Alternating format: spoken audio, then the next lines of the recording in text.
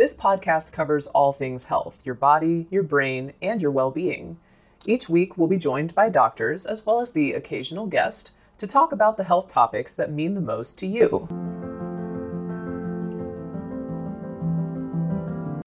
When you need mealtime inspiration, it's worth shopping Kroger, where you'll find over 30,000 mouth-watering choices that excite your inner foodie. And no matter what tasty choice you make, you'll enjoy our everyday low prices, plus extra ways to save, like digital coupons worth over $600 each week. You can also save up to $1 off per gallon at the pump with fuel points. More savings and more inspiring flavors make shopping Kroger worth it every time. Kroger, fresh for everyone. Fuel restrictions apply.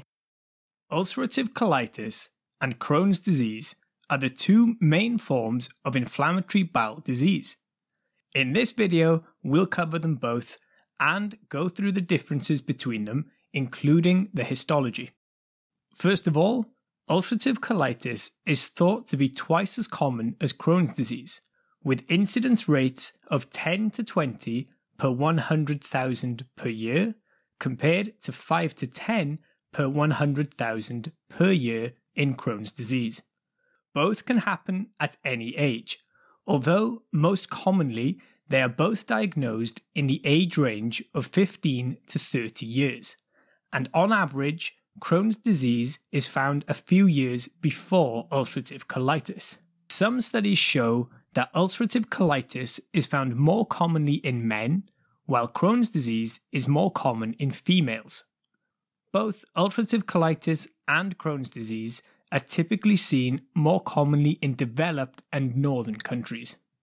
Another difference between the two is that ulcerative colitis is confined to the colon and to the rectum, while Crohn's disease may affect anywhere along the GI tract from the mouth to the anus. This means that the signs and symptoms may be different, but in general, the features of ulcerative colitis and Crohn's disease are the presence of chronic or episodic diarrhea, which may feature rectal bleeding due to ulceration of the lining of the bowel, abdominal pain or cramping, urgency to pass a bowel movement, and a sensation of incomplete emptying of the rectum, termed tenesmus. Other general symptoms can include weight loss, fever, night sweats, and fatigue. More specifically for ulcerative colitis, heavy bloody diarrhea is more likely than in Crohn's disease, as is the risk of toxic megacolon, a condition in which the colon becomes swollen and enlarged, in this case due to inflammation and damage to the myenteric plexus of the bowel, preventing it from being able to pass on bowel contents. Here is a quick word from our sponsor. We take this few seconds off to inform you, our valued loyal listener, about the best health and fitness podcast shows from the Nespod Studios. Join us as we give you the best of the best health and wellness updates you can rely on for the treatment of chronic health problems. Classic functional medicine back to basics health tips and special updates from the best doctors in the United States of America. Check out this health and wellness podcast shows. Explore Health Talk Weekly, Healthy Lifestyle Matters, Excellent Health Digest, Healthy and Free Daily, and last but not least, Weekly Health and Fitness Corner. Also, check out Nasty Boy CC, the truest story never told fiction podcast, for that real life on the go experience with the 27-year-old golden boy, who made our guest invite #1 list. He tells us about his story as it happens in real time and in real life. It's Nasty Boy CC, the truest story never told. Go get a load of that happiness, because happiness is healthy as we know it. Join us every week as we continue to provide you the best of health and fitness wellness updates from around the globe. Enjoy the show.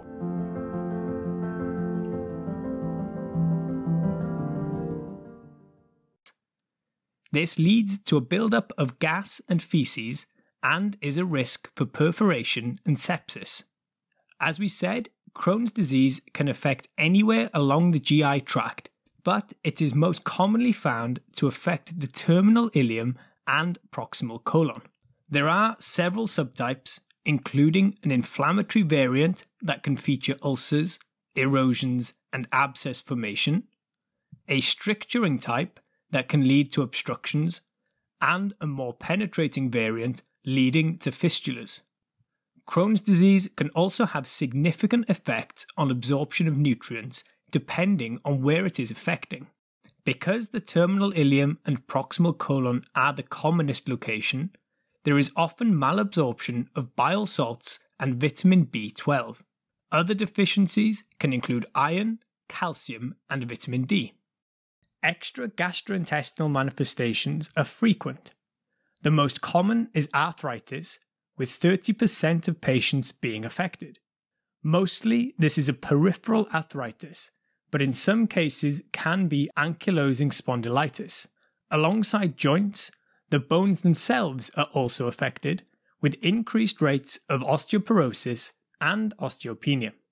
The skin is involved in 20% of cases, including erythema nodosum, which is where painful red nodules appear on the shins, pyoderma gangrenosum, as well as skin tags, fistulas, and stomatitis are all possibilities.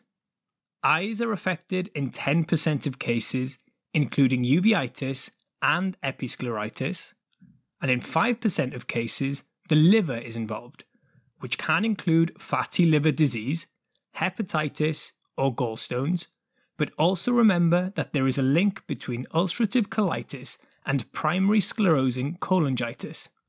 Anemia is also included here, which can come as a result of iron deficiency due to poor absorption or chronic bleeding, as well as vitamin B12 and folate deficiencies. The anemia can also be generated due to anemia of chronic disease and some medication use. So, how do ulcerative colitis and Crohn's disease actually happen? It is thought that it is an interplay between genetic susceptibility combined with environmental factors and impact on the gut microbiome alongside inappropriate immune activation. Risk factors include smoking, which is protective in ulcerative colitis, certain medications including antibiotic exposure, the oral contraceptive pill, and non-steroidal anti-inflammatories. Procedures such as tonsillectomy and appendicectomy seem to increase the risk of Crohn's disease, and a diet rich in saturated fats and living in more urbanized regions are also risk factors. There is also implication of autoantibodies, with P-ANCA in ulcerative colitis and anti-Saccharomyces cerevisiae antibodies in Crohn's disease. In terms of a diagnosis, fecal calprotectin is a marker of inflammation within the GI tract and is one of the first investigations done. However, it is not specific for inflammatory bowel disease, and diagnosis is mostly confirmed by a colonoscopy and biopsy. The appearance and histology differ between ulcerative colitis and Crohn's disease. In ulcerative colitis, on colonoscopy, the lesions are seen as continuous. The inflammation is only in the mucosal layers, and the colonoscopy findings range from mild edema to spontaneous bleeding ulcers. Crohn's disease, on the other hand, as we said, can affect any part of the GI tract and has discontinuous lesions or ulcerations, usually 4 or 5 centimeters in size. The finding is described as a cobblestone pattern, and in contrast to ulcerative colitis, the inflammation in Crohn's disease is transmural. Looking specifically at the histology, the goblet cells are fewer in ulcerative colitis, while they are often normal in Crohn's disease, as well as seeing fewer crypt abscesses in Crohn's disease. The architecture of the glands is better preserved in Crohn's disease than ulcerative colitis, and, as we already said, the inflammation is mostly limited to the mucosa in ulcerative colitis and is transmural in Crohn's disease. The associated inflammatory infiltrate is continuous in ulcerative colitis and is patchy in Crohn's disease. Also, as Crohn's disease is a granulomatous disease and ulcerative colitis is not, the presence of granulomas on histology is another difference. Imaging like ultrasound, CT, and MRI can be used in some cases, particularly in Crohn's disease that is affecting other parts of the GI tract. Treatment generally involves the use of corticosteroids, although not in stricturing Crohn's disease, as this may make it worse. Aminosalicylates like mesalazine have been shown to be effective in ulcerative colitis, and thiopurines like mercaptopurin or azathioprine are also used.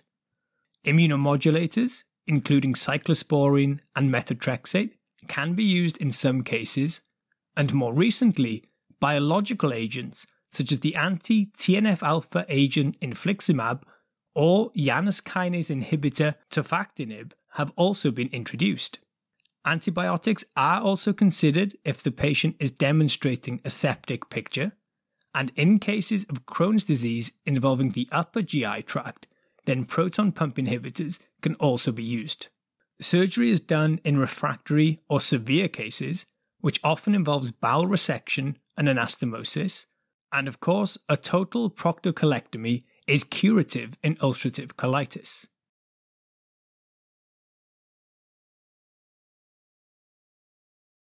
This will conclude the episode. Thanks for tuning in.